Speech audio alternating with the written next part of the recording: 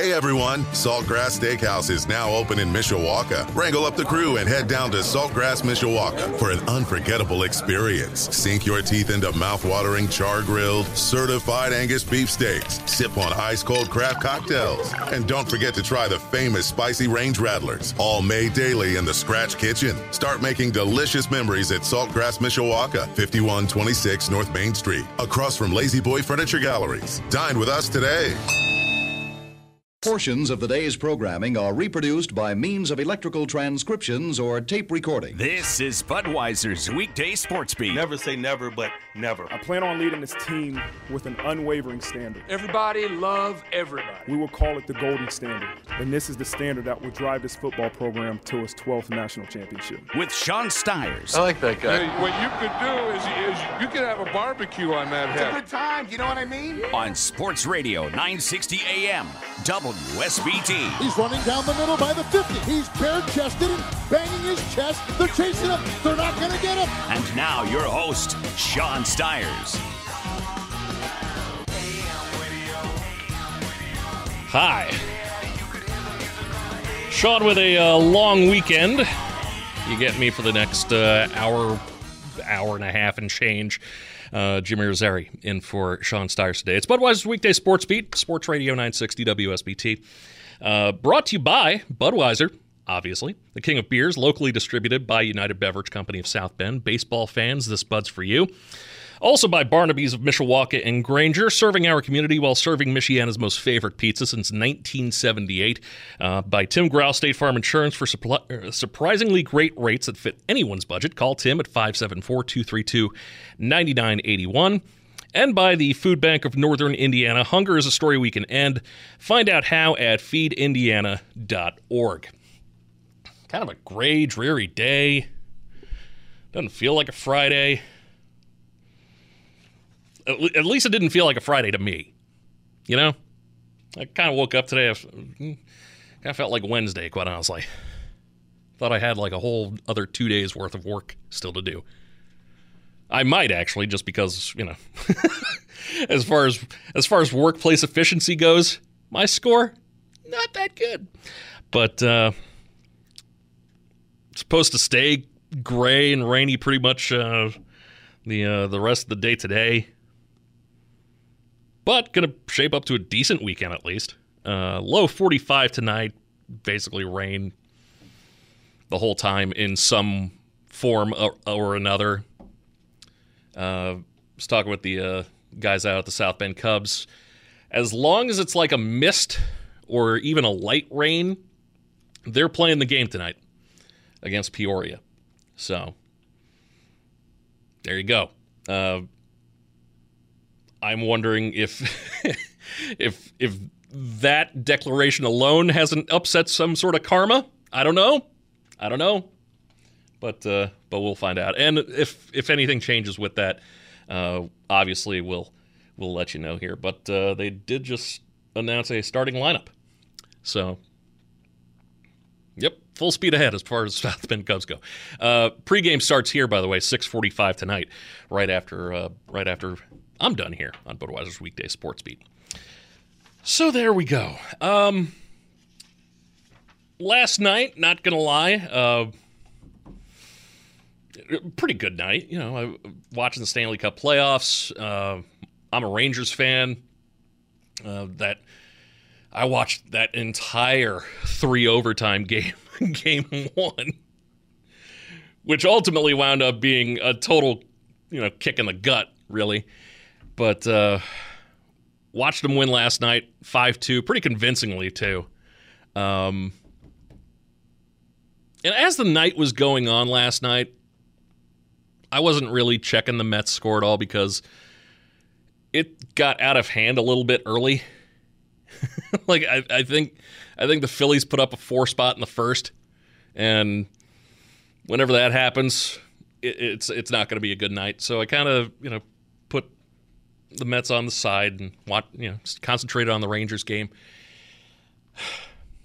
The Rangers game ends, and I'm just kind of looking around TV, and the Mets and Phillies game I could have watched it on MLB TV. It was also the one of the featured games on MLB Network last night.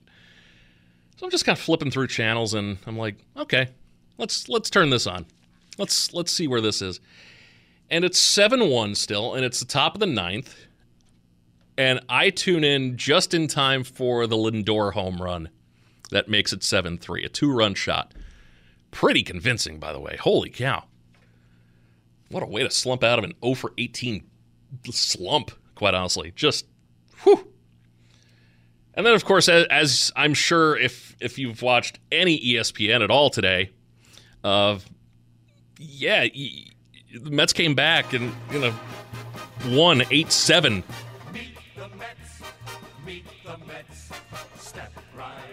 The Mets hadn't won a game where they're trailing by 6 or more runs heading into the ninth inning in 25 years. The last time they did it was against the Montreal Expos, who are now the Washington Nationals. I'm not gonna lie, I said this, filling in for Darren a couple of weeks ago on SportsBeat AM. I've said it online, even on my Twitter page, Jim on 960, by the way, if you want to follow along.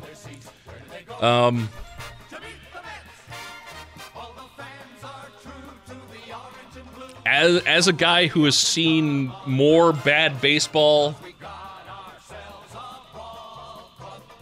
maybe like Cubs fans are like right there with me. Cubs fans, you could kind of identify with me on this one too.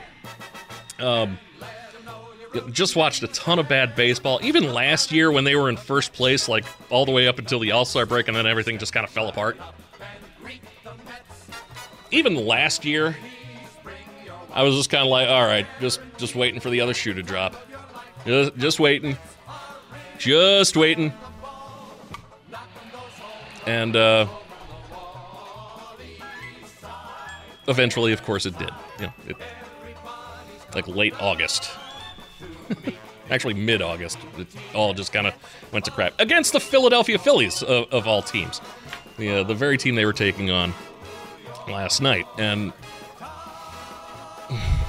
I know the Mets went out and spent a whole bunch of money. The luxury tax is now called the Cohen tax because of it. They go out, they get Scherzer. They go out and also sign Starling Marte and Mark Canha, both with the A's. They trade for Chris Bassett, also with the A's. 3 A's making this team fun. And like I said, the Mets come back last night. They win 8-7. I'm kind of laughing a lot because I'm seeing some highlights from the Philadelphia perspective, and honestly, whenever you can get any sort of Philly-based broadcast, anytime you can make them sad is doesn't matter who you are, it's going to make you feel good, quite honestly. But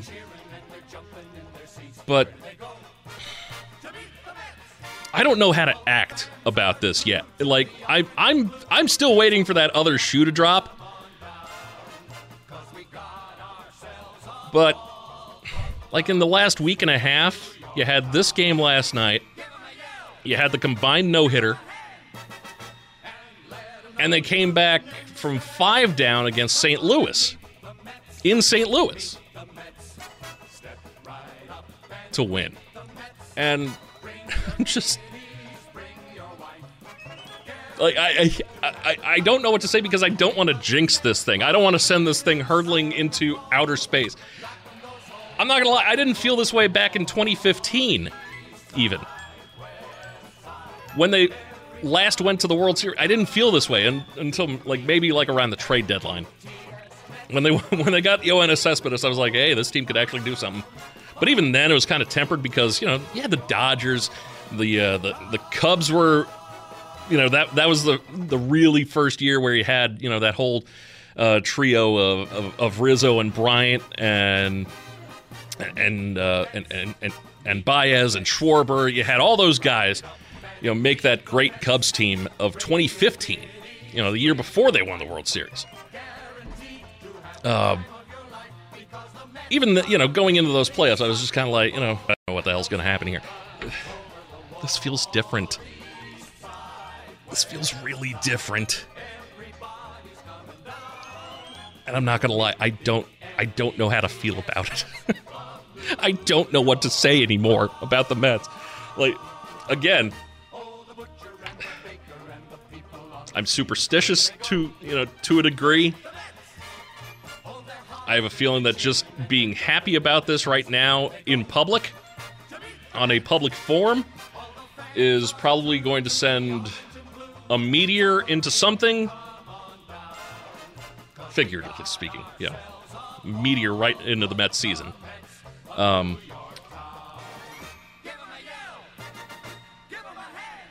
this year feels really different.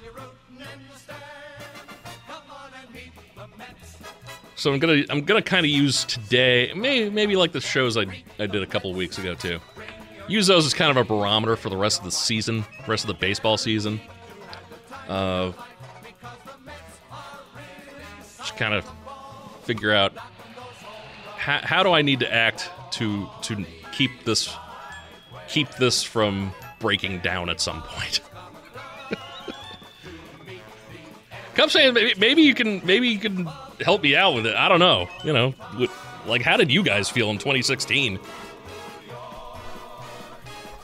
So you guys were like steamrolling a bunch of teams, and once you got to the World, like how did you guys feel? I don't know how to feel about this. This is the best I've felt about a Mets team ever, probably since 1986, when I didn't really know any better. I just kind of felt good about rooting for a team that wasn't the Yankees.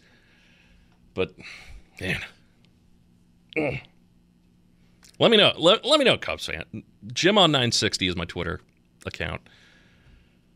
Drop me a line, let me know, am I okay to talk about, without fear of something cosmically going wrong? Like, I just don't know. I just don't know.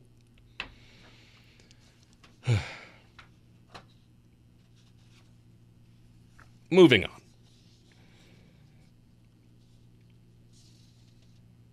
WNBA is actually opening up this weekend. You kind of got to mark that occasion just because they're going to be doing every team, the whole league is paying tribute to Phoenix Mercury center Brittany Griner. A special floor decal featuring Griner's initials and her number 42 is going to be placed on the sideline of every home team this weekend. In case you forgot, Griner's been detained by Russian authorities since February. She was allegedly, caught with hashish oil at a Moscow airport. Ever since that, they've held her captive, hostage. I don't know. Of course, with everything going on in that area of the world, kind of anything even remotely tied to what's going on in Russia and with Ukraine and NATO and all that stuff kind of makes that whole situation just a powder keg. The State Department says that they're working on her release. They've been working on that release. The WNBA's commissioner, Kathy Engelbert, promised, "We are keeping Brittany at the forefront of what we do through the game of basketball and in the community." Very good. Good on you to stand with your teammate, basically. It's not the sort of thing that you kind of expect. Like the professional women, the women basketball players, WNBA really doesn't pay too much in general, so they've got to play in these leagues that happen during the fall, basically just to kind of really eke out a living.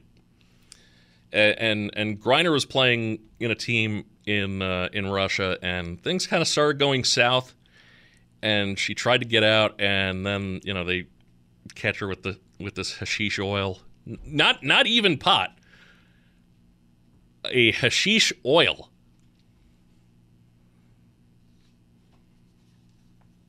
Like, people here in Indiana, we're all kind of mashing our teeth, wanting pot legalized and all that. But at least, like CBD is readily available. And this kind of sounds like what that hashish oil is. It's more like a CBD type thing, and even that's banned in Russia. It's like, whew, man. So, yeah, like every couple of weeks or so, that story always just kind of pops up in my head, and I'm just kind of like, what everything short of sending John Rambo into Russia do we have to do to get Brittany Griner out of Russia? And again, everything even connected with that region of the world, just a huge powder keg. You got to wear kid gloves around it, as far as negotiating and trying to get things done and get things through and whatnot. But, I felt that was kind of worth making note of there. That, that's still going on. Don't forget about that. And I'm sure she's not the only one either. She's probably the most famous person still detained by Russia right now. But I'm sure not the only one.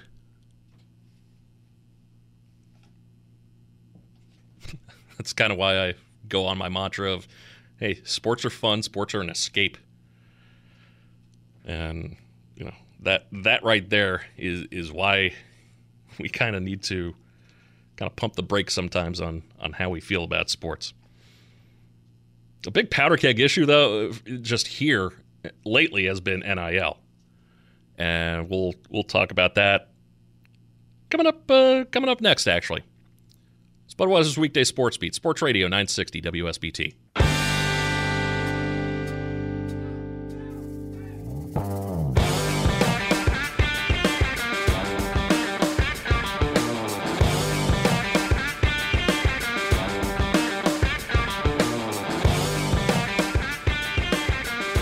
Tony Cotillo from all sorts of stuff. One of the hardest working guys I know. Win Daily Sports, SiriusXM Fantasy, that channel.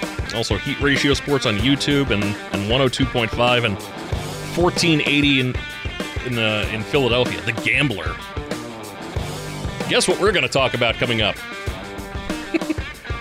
That's at around 6:05 or so. So we'll get Tony on, find out from a guy who actually knows something, or at least has a better record than I, about what looks good this weekend, what looks good coming up next week. Kentucky Derby's tomorrow. A lot of things are just kind of sneaking up on me. Like, this year's going by way too fast already. But yeah, the Kentucky Derby's tomorrow. Crazy. The commissioners from the SEC and the Pac-12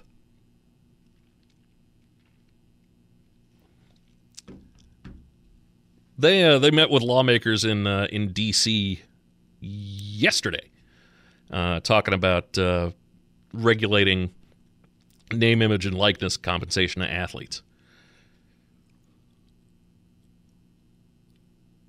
And like I said, I'm on the record as saying, hey, this, if this is how a college athlete can actually get their slice of the pie, then cool. Like the base premise of NIL is actually pretty good. Because for years, you had how many, NCAA college football, how many guys could have made a mint just having their likeness off of that, Like, if you're gonna use an athlete's, basically name, image, and likeness to sell your program on something, or to get another big TV contract with ESPN or Fox or CBS or NBC, whoever, then a student athlete should be able to make some money somehow. Okay? Like, ultimately, they're the ones putting in all the work, really. I'm also not going to lie and say, man, some of the NIL stuff that is floating around out there right now is crazy. Absolutely insane. There's a dude, like, I saw a guy flaunting his new Lamborghini. 18-year-old kid flaunting a new Lamborghini. And that was on Instagram.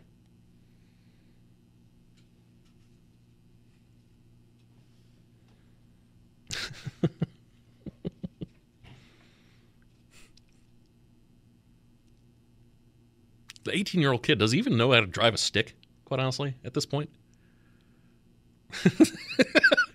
Do 18-year-old kids know how to drive a stick shift car nowadays? I don't know.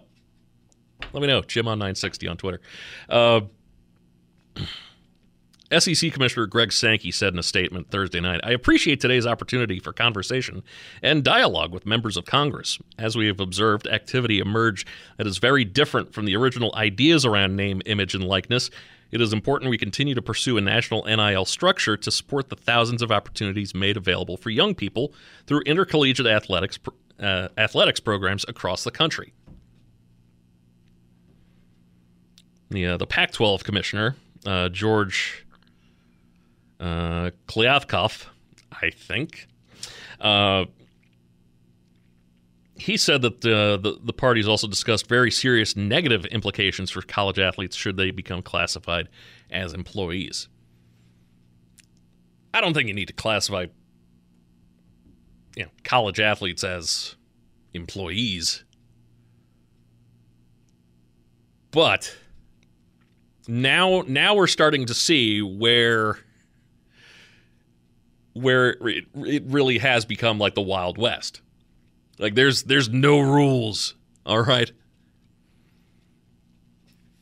And NIL deals are basically being flaunted as recruitment perks. Like, it's all being tied in with and that's problematic. That's really problematic because it's really no different than, hell, basically what SMU did. Back in the early 80s. Like, there was a ton of money being thrown around SMU. In fact, really the whole Southwest Conference had a ton of money being thrown everywhere. SMU was just able to find, guys who could win. That's kind of why they got the death penalty, really. They brought the most attention upon themselves. But everyone in that conference was doing it. The 30 for 30 on SMU, it's called Pony XS. It's really one of the first ones that came out too, and it's really one of the best ones. So, but I mean, you got Eric Dickerson. He's just like, he says a couple of times through that, "That's my story, and I'm sticking to it." Basically, this is kind of like that, except we know the story already. Basically, the story's out there. And do you think it's causing some sort of unfair balance? Of course it is. Like, you hope, your favorite school, insert your favorite school here. You hope that they're not basically selling their soul just for a national championship or anything like that. But with the way some things are going, it's almost hard not to like you almost got to sell your soul just to stay competitive. And there's the problem. Ever since the Supreme Court ruled 9-0 last summer against the NCAA in the Alston case, the organization has been acutely aware of potential antitrust concerns regarding its rules and regulations surrounding athlete compensation. A concurring opinion penned by Justice Brett Kavanaugh essentially encouraged future lawsuits that could challenge potential antitrust violations in areas that went beyond the narrow ruling in the Alston case. This is a key reason the NCAA itself hasn't cracked down on NIL payments. It believes to be disguised as pay for play.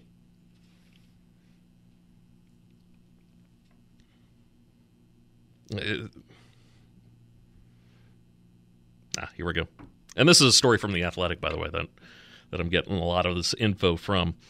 Marsha Blackburn, the senator from Tennessee, she said, for far too long, the NCAA has refused to allow student athletes to benefit from the use of their name, image, and likeness.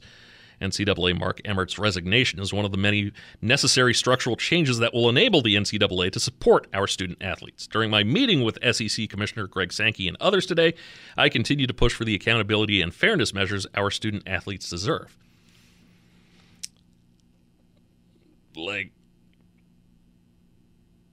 This is how weak the NCAA has gotten.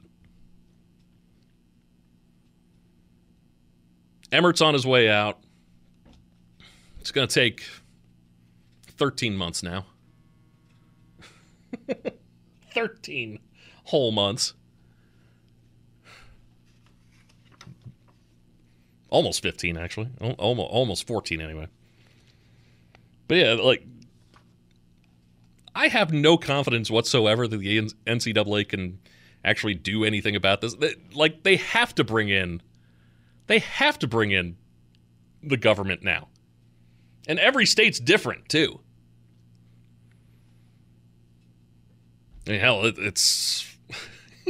I guarantee it's a lot different down south than it is up here. Not just as far as what's being presented to these kids, but also what they're legally allowed to present.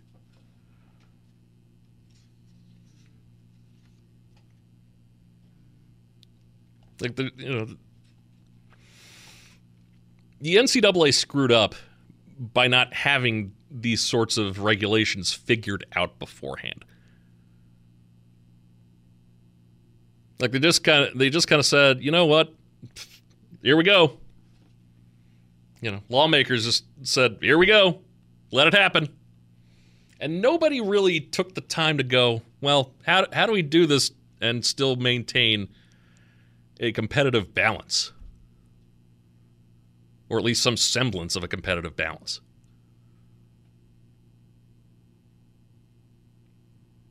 Because seriously, you didn't think that high performance cars and various kinds of endorsements and the fact that in the first year you had kids getting 6-digit deals. Kids, by the way, getting 6-digit deals to play football, provided they signed with X program.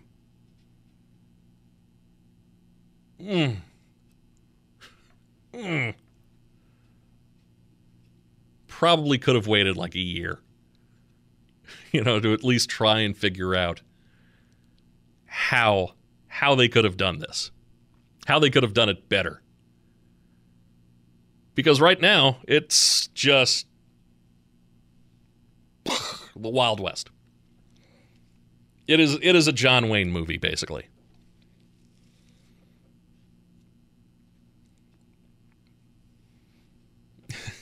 It's spaghetti western. It's Clint Eastwood in The Good, the Bad, and the Ugly. And the NIL landscape is basically all three of them.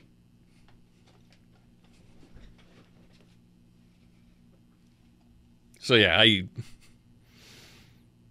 like I said, I support the basic idea, of a kid getting what really he kind of deserves if his name and image and likeness is being used to sell a school or a conference's merit.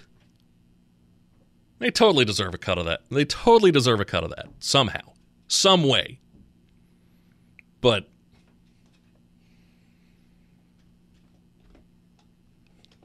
it opened up a whole big can of worms that I don't think anybody was expecting whatsoever. And now you got to get Washington involved with this. And we've all seen how effective Washington is at getting stuff done.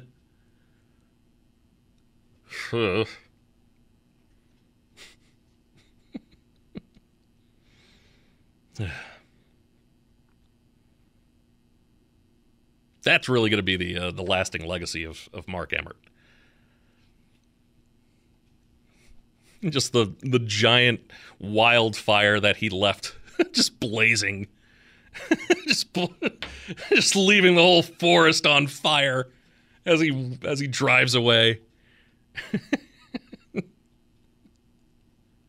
That, and also the fact that the NCAA lost like $3 billion over the length of the March Madness deal that they made with CBS and Turner. That too. Yeah, $3 billion. $3 billion. That's a mighty large mistake, Mr. Emmert. Oh, you've got NIL to back that up too. Awesome. Let's just add that to the list. So.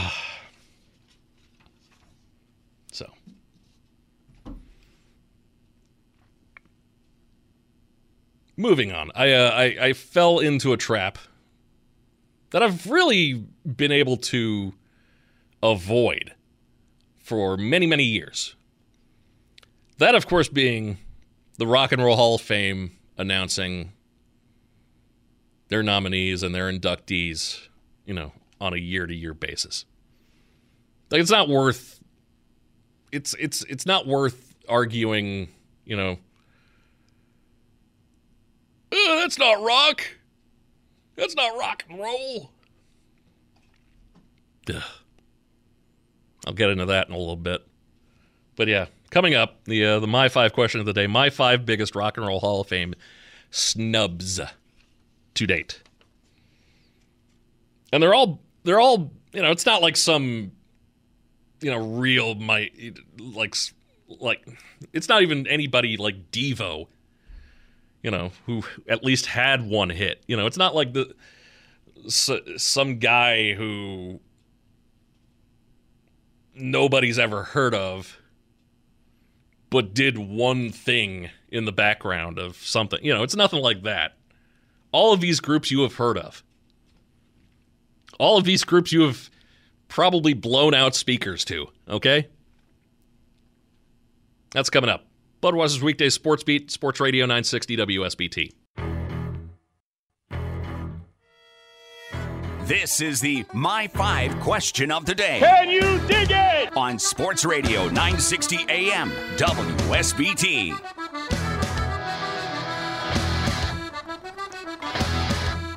All right. My 5 biggest Rock and Roll Hall of Fame snubs. Kind of a running list, really. It gets updated. It gets, looked at all the time.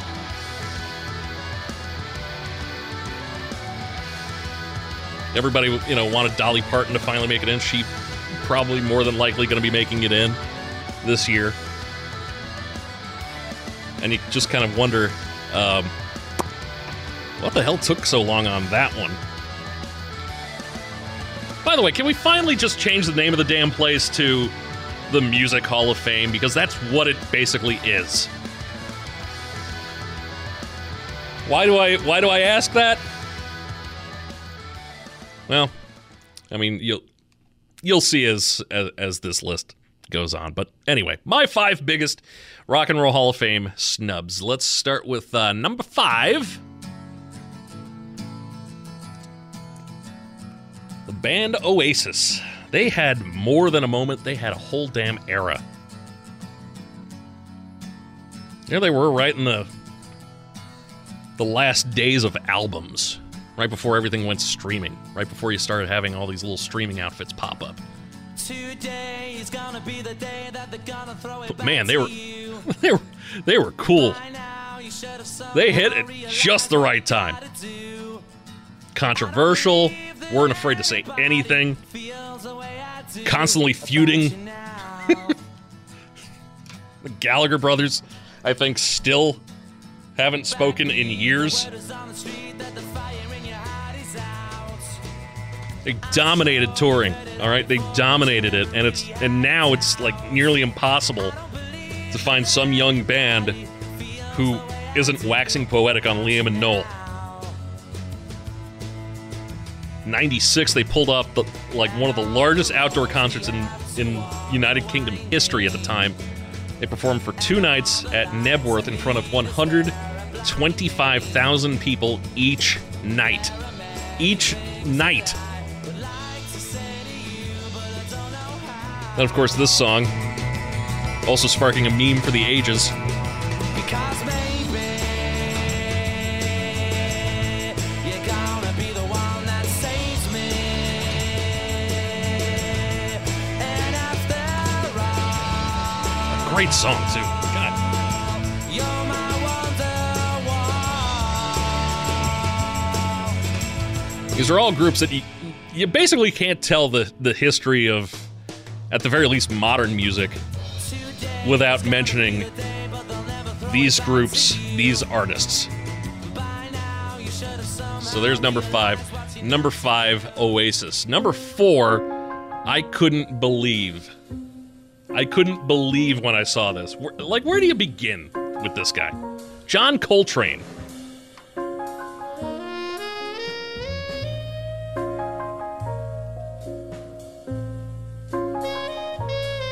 Like, he's changed the course of music from jazz, R&B to rock, rock music. He's changed music all across the board. Of course, a lot of his honors that he's gotten for his career have unfortunately come posthumously. In 1997, he was finally awarded the Grammy Lifetime Achievement Award. 10 years later, received a special Pulitzer Prize for his masterful improvisation, supreme musicianship, and iconic centrality to the history of jazz. 1958's Gold Train, 1961's My Favorite Things, 1965's A Love Supreme were all certified gold in the United States. The latter considered to be one of the greatest albums in jazz, if not all time, in all of music.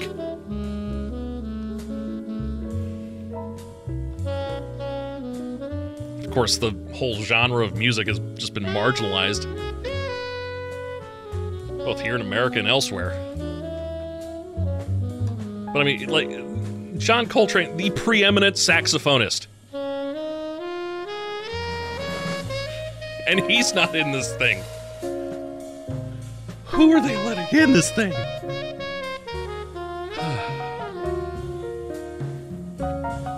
Number 5, Oasis. Number 4, John Coltrane. Number 3,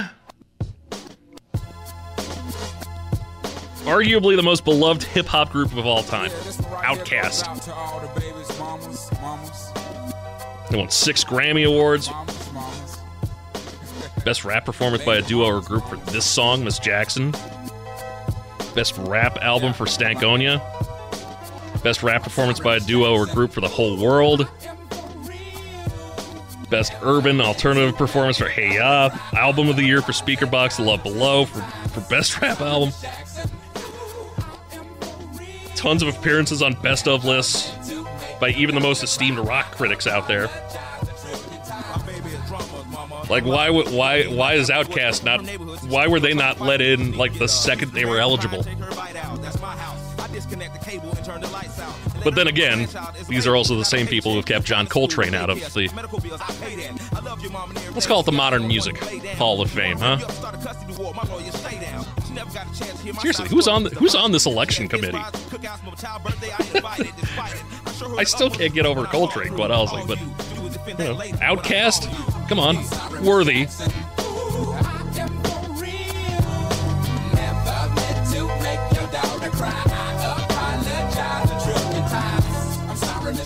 Like, everybody knows that song. Everybody knows to go, whoo!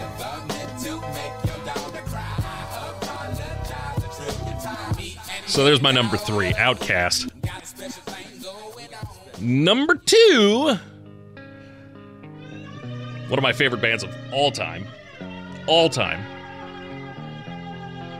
It's from their 4th studio album that debuted at number 1 on the Billboard charts back in '94.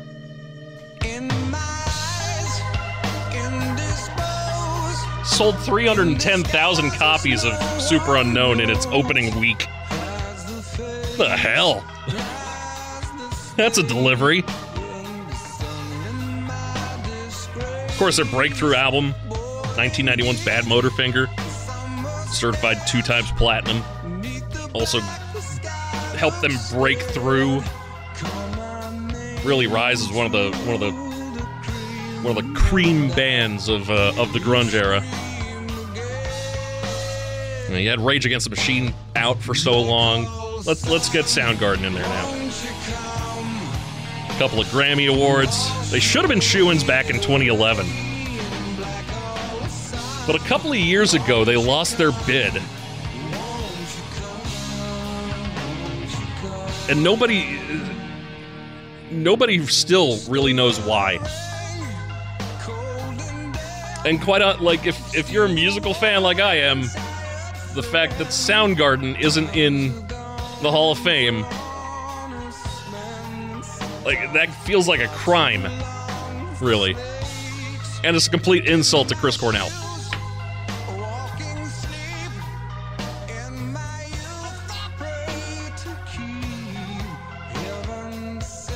So 5 was Oasis, 4 John Coltrane,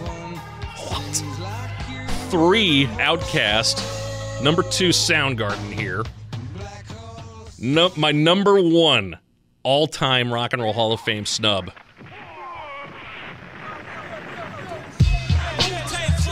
Yeah!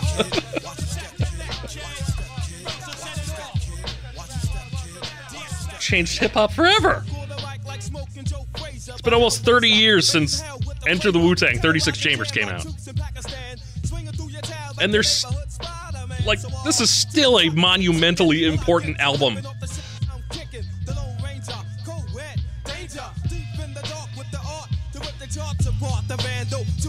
Inspector Deck, by the way, with this song, Protect Your Deck, forced everybody else in the group to rewrite their verse in this song. That's how fire it is. In fact, I almost want to restart it, quite honestly, just to let you hear it, but but I can't. Time is a valuable thing here. In addition to their collective sound, too, the real edge that the group introduced was their savvy business approach. Gave all those guys the freedom to sprawl out into solo careers while, having the collective available for a return. Jay-Z, Kanye, Nas, all look up to Wu-Tang. And I haven't even scratched the surface with Once Upon a Time in Shaolin, which is the most expensive piece of music ever. So there we go. My 5 biggest rock and roll. Like Wu-Tang Financial, that Chappelle Show skit, that could be real. That's how smart these guys are. 5 Oasis, 4 Coltrane, 3 Outkast, number 2 Soundgarden, number 1 Wu-Tang. Get them in, for God. All of them. Put them all in. Like, this is what should be getting discussed in Congress, quite honestly. Right there. Sports Radio 960 AM, WSBT.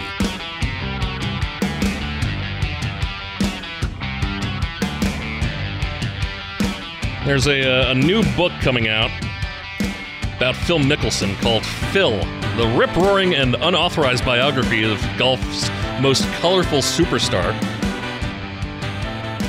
Author of the book is Alan Shipnuck.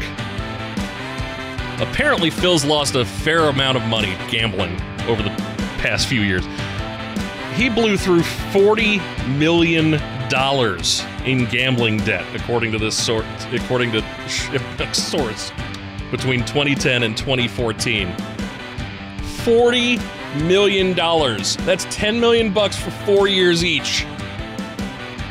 Tony Cotillo, how deep in the hole are you to the mob? Well, let's say this. First of all, I don't think I'll make $40 million in my lifetime. Right, you and me both, bud. Right? I mean, still in 4 years, but we'll have. I know, God rest his soul, James Gandolfini may be dead right now, but I still got him on the payroll, so I have a lot of protection here in Philadelphia. So I'm not worried. Okay, all right. So there we go. Not as much as $40 million. Tony, by the way. No. Tony, by the way. By about 90%. Right. Tony Cotillo from Win Daily Sports, Sirius XM Fantasy, and also Heat Ratio Sports. What's good this weekend? Of course, the Sixers in Miami, they're down 2-0. You could probably point to Joel Embiid being hurt as being a very big part of that. He's got the okay as far as the concussion protocol goes. Does the orbital bone fracture, does that keep him out tonight? I think he grinds it out, man. He's back in the building literally as of 40 seconds ago as we're waiting on air, off air. He walks into the building. So still unclear. Kyle Lowry is going to play for the Heat, and the status still unclear about Joel Embiid. If I was a betting man, which obviously I am, I would say that he does grind it out tonight. I don't know how many minutes he'll play, but I think there's no way if he passed the concussion protocol that he does not step on the floor tonight. Okay. Miami on the money line, the favorite at -120. Spread just 1.5. The over/under set at 210.5. What do you think the smart route is to go as far as this game, this series, really? Well, obviously, you look at this game in Vegas thinks that he's going to play, or so right. they think he's right. The +1.5 obviously showed he's going to play. They're trying to give him that 1.5 to say maybe he's not 100%, but listen, this is tough for me. It really is. Obviously, as a homer, I want to say go Sixers, right? But just everything that has happened, unless Joel Embiid really comes back to form, this is the number 1 seed in the East. Speaking of the Miami Heat, you would need to win 4 of 5. You need to win 4 of 5. That's no easy task, especially a team, Jim, it's so deep. I mean, you have Victor Oladipo coming off the bench, Tyler Hero coming off the bench. They should be stars in this league, and 90% of the teams and probably half the teams that are in the playoffs right now. Hey, how good would they look on those Dallas Mavericks? Oh, yeah. So when you think about that, this is a difficult task for the Sixers, and I just don't know if they have enough gas to do it. All right. Heading out west tonight. Phoenix is at Dallas. That series also 2-0 in favor of Phoenix. A 9:30 tip on that. Phoenix +100 on the money line. Dallas has that much of a home court advantage that Phoenix is looking as the underdog here? I'm shocked. I am shocked at that number. Listen, if anybody that knows me or anybody that's followed me over the years knows I am like big time man crush on CP3. Mm-hmm. He legitimately is one of my, if not my favorite player, one of my favorite. Obviously, been riding him for years, ever since the Charlotte days. And what he did in that fourth quarter alone just shows you how good this guy is. If I did 30-plus years old, I would pass out in 5 minutes. I mean, this guy is just right. I mean, think about it. The shape that he's in at his age is unbelievable. And you have him and Devin Booker. It is unfathomable that these guys are not going to blow the Mavericks away. And no disrespect to the Dallas Mavericks, but it's Luka and nothing.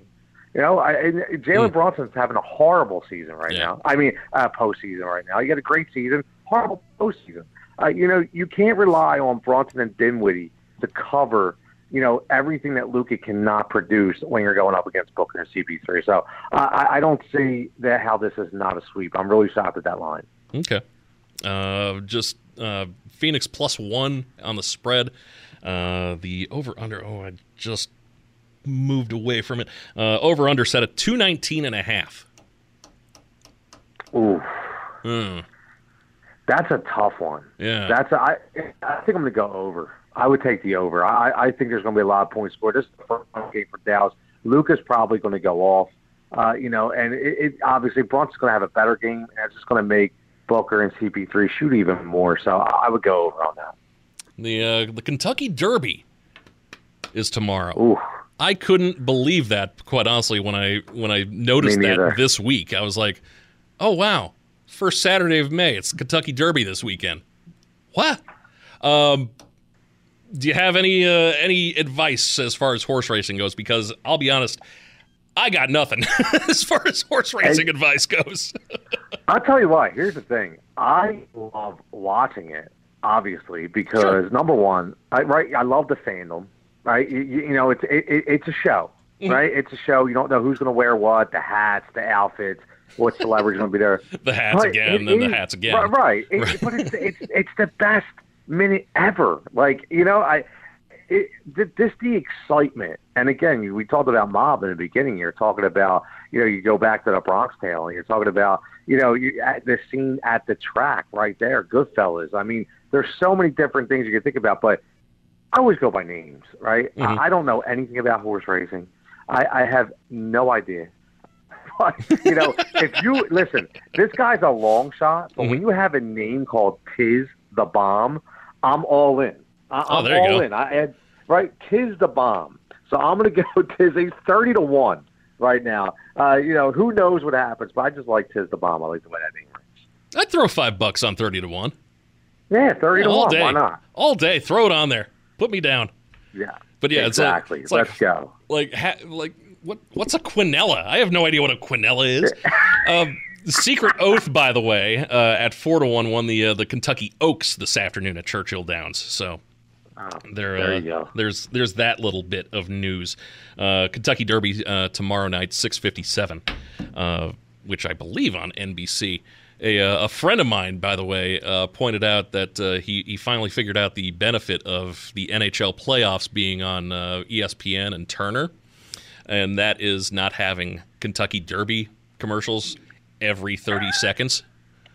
So, as a hockey fan, I'm thrilled about that too. I was like, oh yeah, I haven't heard anything. Maybe that's why I haven't heard anything about the Kentucky Derby. So, speaking of hockey, Pittsburgh and the Rangers, that got evened up again.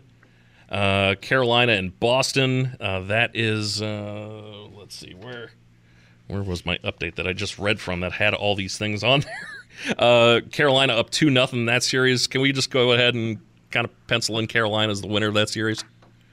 Oh, yeah, definitely. I mean, listen, I'm not a huge hockey guy, but again, I know when we talk about, and I know the series with Toronto and Tampa, but you talk about Tampa or Carolina, you already know, that's where it's headed for them to be victorious. So I definitely do know that. If you ask me to go on the other side, honestly, I'm torn. I mean, is it Colorado? I know they're up 2-0, but I'll ask you: is that are they the powerhouse? I mean, is Colorado?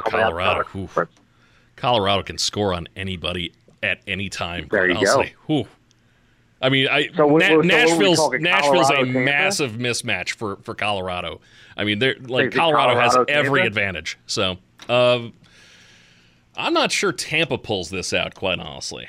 Wow. Yeah, I'm not sure. I'm not sure Tampa gets the chance at 3 in a row.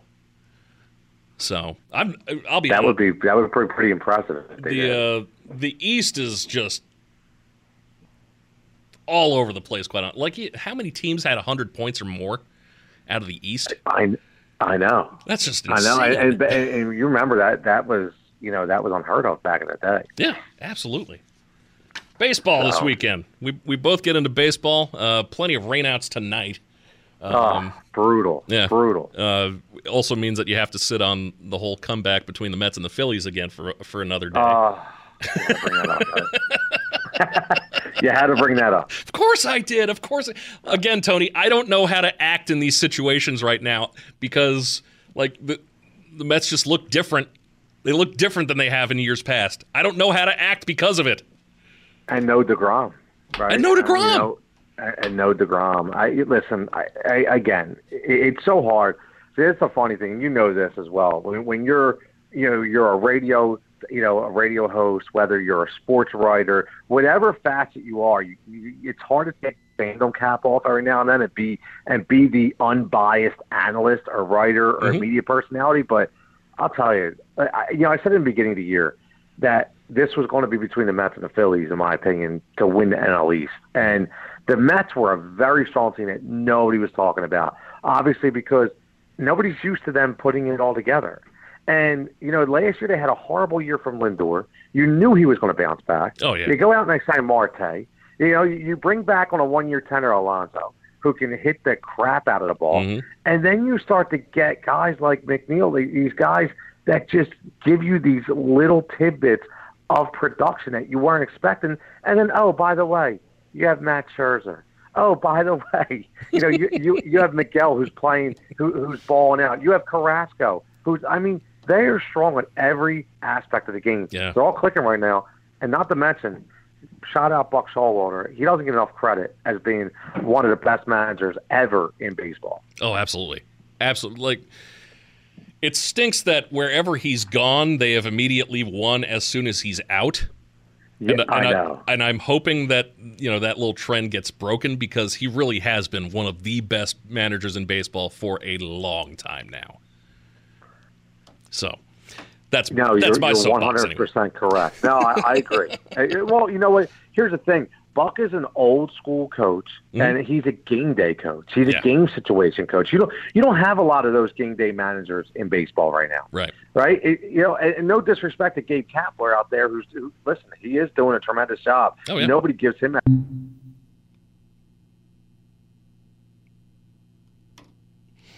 Tony might have hit a button on his phone.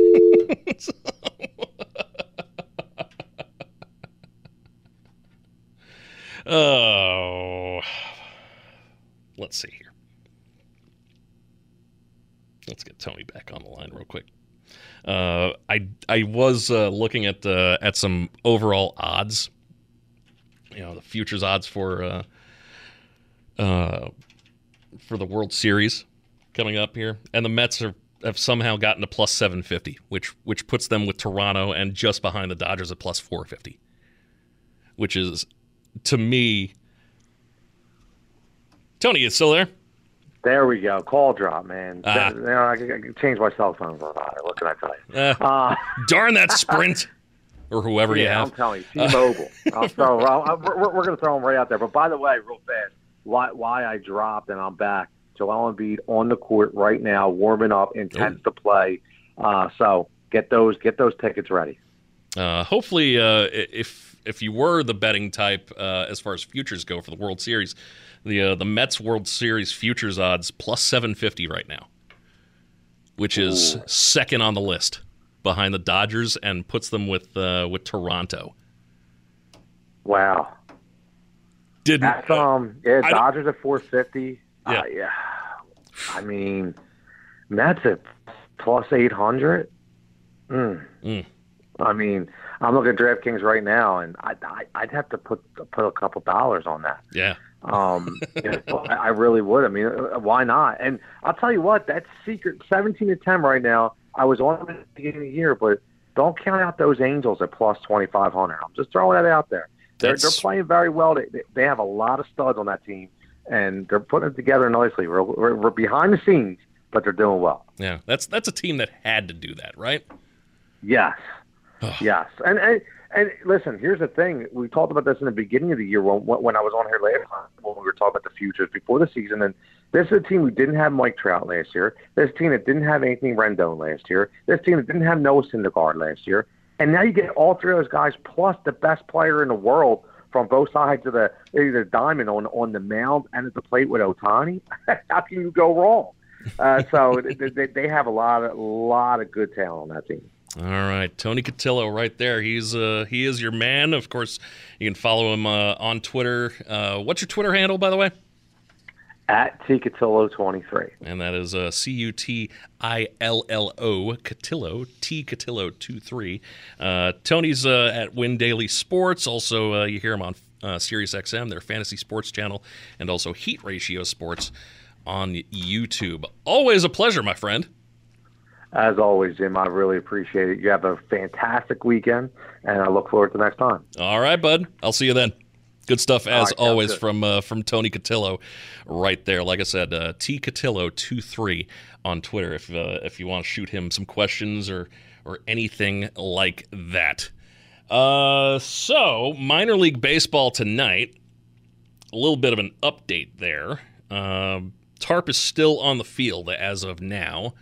Doesn't look like they're going to be starting on time tonight. So we're going to take this show all the way to 7 o'clock, as normal. Let's see. Let me see where this...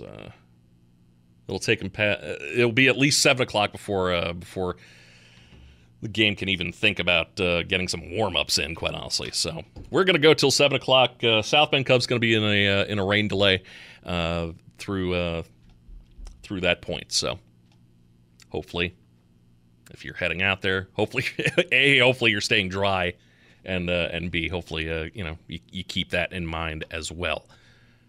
Dan Patrick above the noise right now. Budweiser's Weekday Sports Beat on Sports Radio 960 WSBT.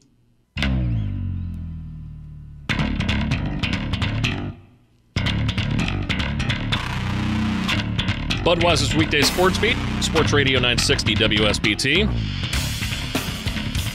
South Bend Cubs and Peoria going to be in a rain delay tonight. We'll keep you updated as far as details go about when that game is going to start. If they can get it in, even with the weather too. So, the forecast wasn't looking terribly promising, but hopefully they can get that in because, hell, they've already got one doubleheader for tomorrow.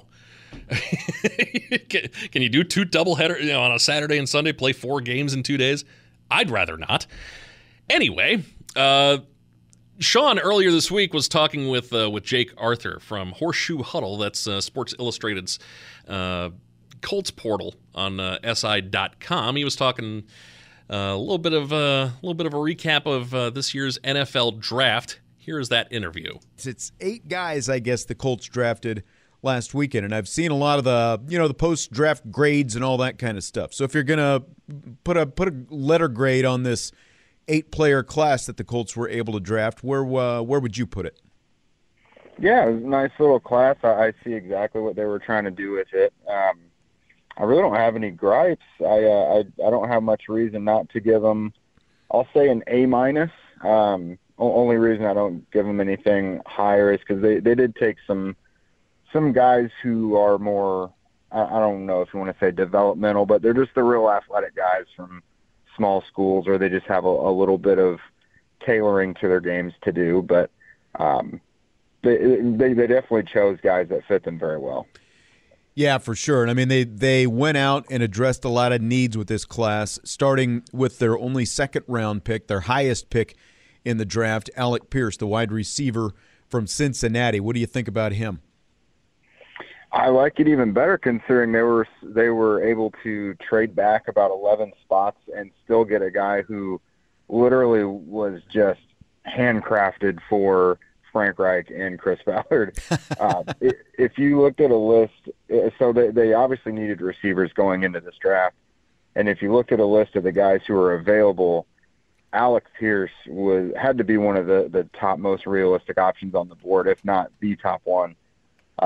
He fits them very well. He's got great size and length and speed, and they really like guys who can be really tough at the point of attack, catch those contested balls, and especially having Matt Ryan now at quarterback. From what I've seen of his play recently, he'll trust his guys to go up and win those 50-50 balls. So Pierce is perfect for that. Yeah, so it feels like, especially with just where they are with the roster right now, it would seem like Pierce is going to have a chance to step in and be a contributor right away. Yeah, I think so. It was definitely their biggest need going into the draft. They really lacked depth behind Michael Pittman Jr. T.Y. Hilton's still not there. We don't know if he will be. Zach Pascal left. That was 2 of the top 3 guys last year. And, you consider Paris Campbell, it's hard to rely on him. So behind Michael Pittman, you're looking at, Ashton Dulin, Mike Strawn, Campbell, of course, Des Patman. So Pierce, if he has a good summer, I mean, he could be wide receiver 2 or 3 going into the season. Do you expect that, you talked about T.Y. Hilton, and I heard in the press conference they were asked about him, and he's someone they're still considering, but do you expect them to kind of go out and maybe still try to, find a veteran in what's left of the free agent pool out there?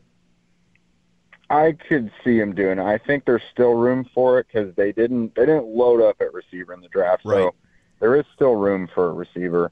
I wouldn't go for someone like Julio Jones or Jarvis Landry, just because you've got some young athletic guys who you want to give snaps to so that they can develop.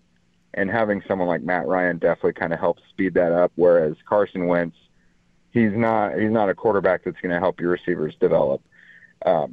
So someone who's maybe not, you can't really call T.Y. too reliable anymore just because of how much he's banged up. But just a veteran who has proven that they can be good and who would take a cheap contract, maybe $3 million or so. Just someone who you can put out there to catch passes and move the chains. You don't really need anyone spectacular. Jake Arthur is with us from the Indianapolis Colts Sports Illustrated website, Horseshoe Huddle. So they ended up with 3 third-round picks as well, and I know, everyone seems to be pretty excited about Jelani Woods. What'd you think about that pick, the big 6'7" tight end from Virginia? Yeah, that was basically it felt like them getting a younger version of Mo Alley-Cox, who already had experience playing football. Right. Mo Alley-Cox, of course, was famously a basketball player when the Colts picked him up. But no, Woods is a real tough, real big, athletic guy. He was a quarterback when he got to Oklahoma State, and when he transferred to Virginia, they had converted him to tight end still when he was at Oklahoma State. But by the time he got to Virginia, he was a pretty good player. So that's an exciting move for them. They're very excited to get him. So it's very interesting because just like receivers, they needed tight ends as well. Those guys can take a while to develop. We saw with Kylan Granson last year, it was kind of slow. But again, Matt Ryan having a guy like that who can make contested catches, they could probably find a small role for Woods going into the season. Well, and then they get a handful of other guys after that, a couple third-rounders, a fifth-round pick, a couple the sixth, a couple in the seventh. Any of those guys maybe have any intrigue for you, of the rest of their haul in the draft? Yeah, among the day 3 guys, one of them who I definitely think is a sleeper, has a chance to do some things, is Curtis Brooks, defensive tackle from Cincinnati. That defense, of course, was just loaded with NFL talent. That team in general was great, a college football playoff team. I think their defense was 10th overall, and he was one of its best players. I think 7.5 sacks and 13 tackles for loss. First team all-conference, kind of a late bloomer. Got overlooked a little bit because I think he's 24, and he doesn't have prototypical size for any defensive line position. Kind of one of those tweeners, but the Colts really like what he did. He's another really athletic guy, so I think he's got the potential to do some things. He's really motivated too.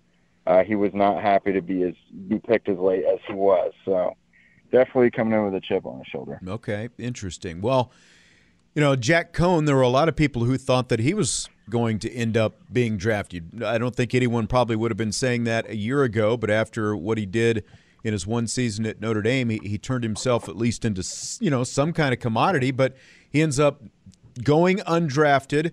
The Colts get him as a free agent signee. Does he feel like a guy who's got a realistic chance maybe to stick down there in Indy? I could see Cohn maybe getting on the practice squad. I don't think they're going to carry many quarterbacks. They'll have Ryan, of course, and I think Sam Ehlinger will remain the backup. Okay. They really like what he provides. But I think Cohn should be a nice little, summer quarterback for them. Help get them through the preseason and should do well in training camp. You know, he's a real smart guy. Obviously, we'll get the ball where it's supposed to go, and we'll kind of take what the defense gives him. He's not really the Frank Reich prototype quarterback, so I don't really see him having a big role in necessarily making the roster. But one thing I definitely appreciated about Ehlinger last year, even as a rookie, was how quickly he absorbed the playbook and just not making big mistakes and kind of just getting the offense in the place it needed to be. And I could see that from Cohn. He's definitely not as mobile as Ehlinger was, but I could see Cohn. I could see him growing on the offensive coaches. I'm curious your thoughts and if you have kind of some insight on maybe what their thoughts were on Sam Howell, the quarterback from North Carolina, because obviously he ended up slipping. He slipped farther than I thought he was going to slip. So they had some chances in that middle of the draft, because they obviously bring in another veteran in Matt Ryan. You know, they wouldn't have been spending a high draft pick. What are your thoughts on him? And, you know, again, maybe if you have any insight into what their thoughts were on him going in. Yeah, so they visited with some of the top quarterbacks a week or two before the draft, and Howell was one of them. They also met with Desmond Ridder and even Malik Willis. I don't think any of us thought Willis would fall as far as he did, but apparently maybe the Colts thought it was a possibility. I thought once we got into the mid-rounds that it might be a little more possible that we see Howell go to the Colts, just because they could use a developmental guy to go behind Matt Ryan. You know, maybe in a few years have someone you would throw out there as the starter. Kind of like with what they did with Jacob Eason a couple years ago. Right. Someone who was widely discussed as a day 2 pick but fell to the 4th round. I kind of felt like that to me. But ultimately they decided to keep going for some athletic playmakers. Well, I wanted to ask you about Danny Pinter as well. Of course, our local guy here went to Adams High School here in South Bend, the Ball State guy as well. He's been there in a reserve role the last couple of years and going into year 3 now, which is pretty amazing. But I saw something, you know, maybe a week or so before the draft about how, you know, he could end up being a starter this season. Do you think that's a realistic possibility for Danny Pinter? Yeah, honestly, I think if the season started tomorrow, he probably would be their starting right guard. The Colts lost both Mark Glowinski and Chris Reed in free agency. That was their 2 starting right guards last season. Reed kind of overtook Glowinski at one point, and then Glowinski earned his job back. But they liked both of those guys, and I think this was probably their plan for Pinter. Right guard has kind of been the weak link of the line for the last couple years, discounting left tackle that they've kind of had to scramble and throw something together there. But right guard is probably the spot you could put a magnifying glass on and say this is probably the most interchangeable spot on their line. But Pinter has developed nicely the last 2 years as the backup center. Ryan Kelly hasn't always had the cleanest bill of health, so Pinter has gotten some playing time and has started a little bit, and he's done very well. He basically showed what he did at Ball State. He's very used to change and adapting quickly, and that's what he did has done with the Colts so far in 2 years. And yeah, I think probably the biggest reason they haven't gone out and signed a new starting right guard is because they knew they had Pinter. Now, I will say they drafted Bernard Ryman in the 3rd round. I think the hope is that he could earn the left tackle spot at some point, but Chris Ballard did say they're just going to put the best 5 guys out there, however that looks. And so that could mean Ryman takes over right guard. We don't know yet. We'll see. But I definitely think Pinter would get the nod if they had to play a game this week. Yeah, and it's interesting. I saw in Ryman's background information that, like Danny Pinter, he's a guy who had played tight end and ended up moving to tackle in college. Of course, he's at Central Michigan, but pretty good size, 6'6", and a little over 300 pounds, I think. So maybe a guy they're looking at to see what spot fits the best kind of thing for him as they go through their camps. Yeah, exactly. And we got to talk to some of the guys in the scouting department after the draft, And I kind of brought that up to Kevin Rogers, their director of player personnel. I compared Ryman to Pinter. You know, they're guys who are very used to change. They haven't, started 40 games in one spot, so they're used to being asked to do new things and adapting quickly. So I think they probably felt pretty good taking Ryman in small part because of the success they've seen with Danny Pinter. One final question for you. Obviously, they go out and get Matt Ryan. They make that trade for him after they traded Carson Wentz to Washington. What's the general feel down there in Indy about Matt Ryan making that move to get Ryan compared to the move that they made when they gave up the first-round pick to get Wentz a year ago? Oh, much, much, much better. I think everyone is much more comfortable with this move. I've heard several times people say that it's a lot like when the Colts had Phillip Rivers at quarterback. Okay. That's a veteran guy that can spread the ball around. He'll take the layups. He's not just trying to play hero ball. Yeah. He's not going to tank the offense, but at the same time, he's just a born leader. He's an extension of the coaching staff. And they have a young group of pass catchers with their receivers and tight ends that they really think Ryan is going to help them develop. All right, very good. And, of course, Sports Radio 960 AM is your home for the Indianapolis Colts. Senior analyst Jake Arthur from Sports Illustrated's Horseshoe Huddle and the co-host of the Horseshoe Guys podcast. I imagine you've got a lot of draft coverage going on right now at the Horseshoe Huddle, Jake? Oh, yeah, that's all I've been doing nonstop, and the rest of the guys are throwing stuff in there as well. I've been working from home the last 2 years, but I feel like the most time I've spent away from the house was during the draft at the Colts facility. That was a lot of work. I can imagine.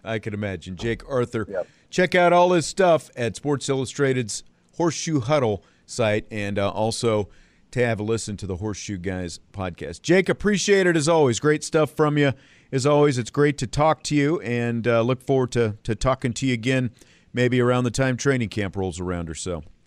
Absolutely. That sounds great. Thanks so much for having me back. And, of course, that interview available on our website, WSBTradio.com, in the podcast section. That's where we put all of our local stuff. Go check it out in case you missed anything throughout this week. We will come back, wrap things up here on Budweiser's Weekday Sports Beat, Sports Radio 960 WSBT.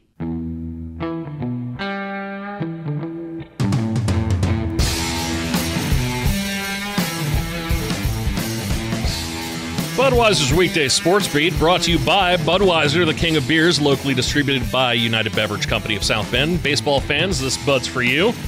Also by Barnaby's of Mishawaka and Granger, serving our community while serving Michiana's most favorite pizza since 1978.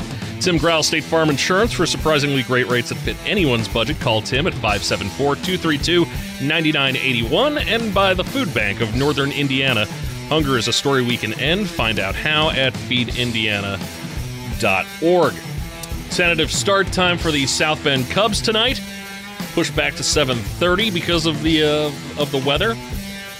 However, they are taking the tarp off the field here momentarily, so if it's not already off, quite honestly. So we will have that game coming up a little bit later than we were planning, but looks like South Bend Cubs are at least going to try and make a go of it as far as tonight goes. There were five games postponed because of the rain in Major League Baseball. Dodgers and Cubs early this afternoon. That'll be made up tomorrow. Royals and the Orioles, the Mets and the Phillies, the Rangers and the Yankees and the Blue Jays and the Guardians were all postponed due to the weather. Those games all being made up. Let's see.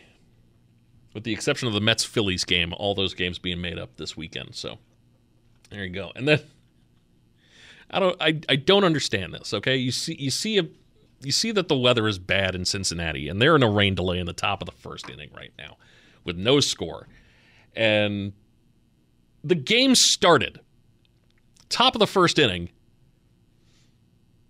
and now it's in a rain delay. Really? You couldn't have just said, you know what? Let's, I bet that rain will probably come back and hit us.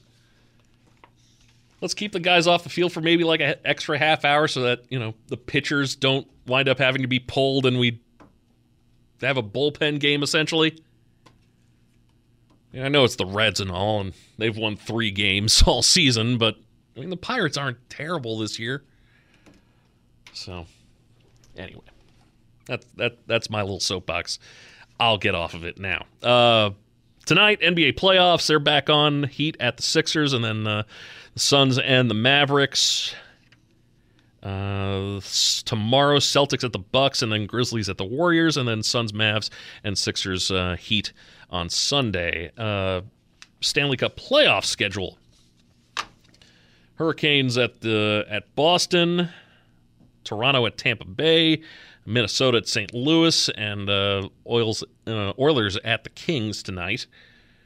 Panthers at Capitals tomorrow, Avalanche at Predators, Rangers at Penguins, Flames at Stars on Saturday, and then pretty much a mismatch of all those teams thrown together on Sunday. So there you go. That's pretty much all you got this weekend.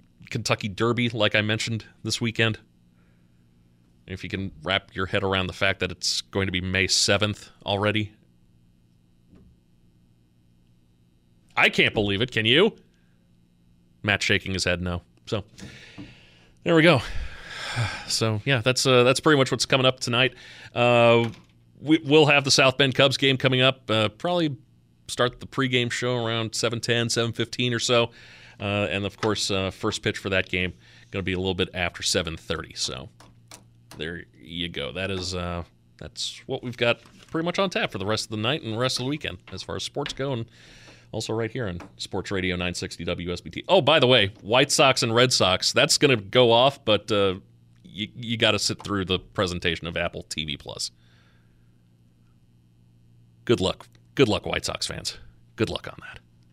Hey everyone, Saltgrass Steakhouse is now open in Mishawaka. Wrangle up the crew and head down to Saltgrass Mishawaka for an unforgettable experience. Sink your teeth into mouth-watering char-grilled, certified Angus beef steaks. Sip on ice-cold craft cocktails. And don't forget to try the famous spicy range rattlers, all made daily in the Scratch Kitchen. Start making delicious memories at Saltgrass Mishawaka, 5126 North Main Street, across from Lazy Boy Furniture Galleries. Dine with us today.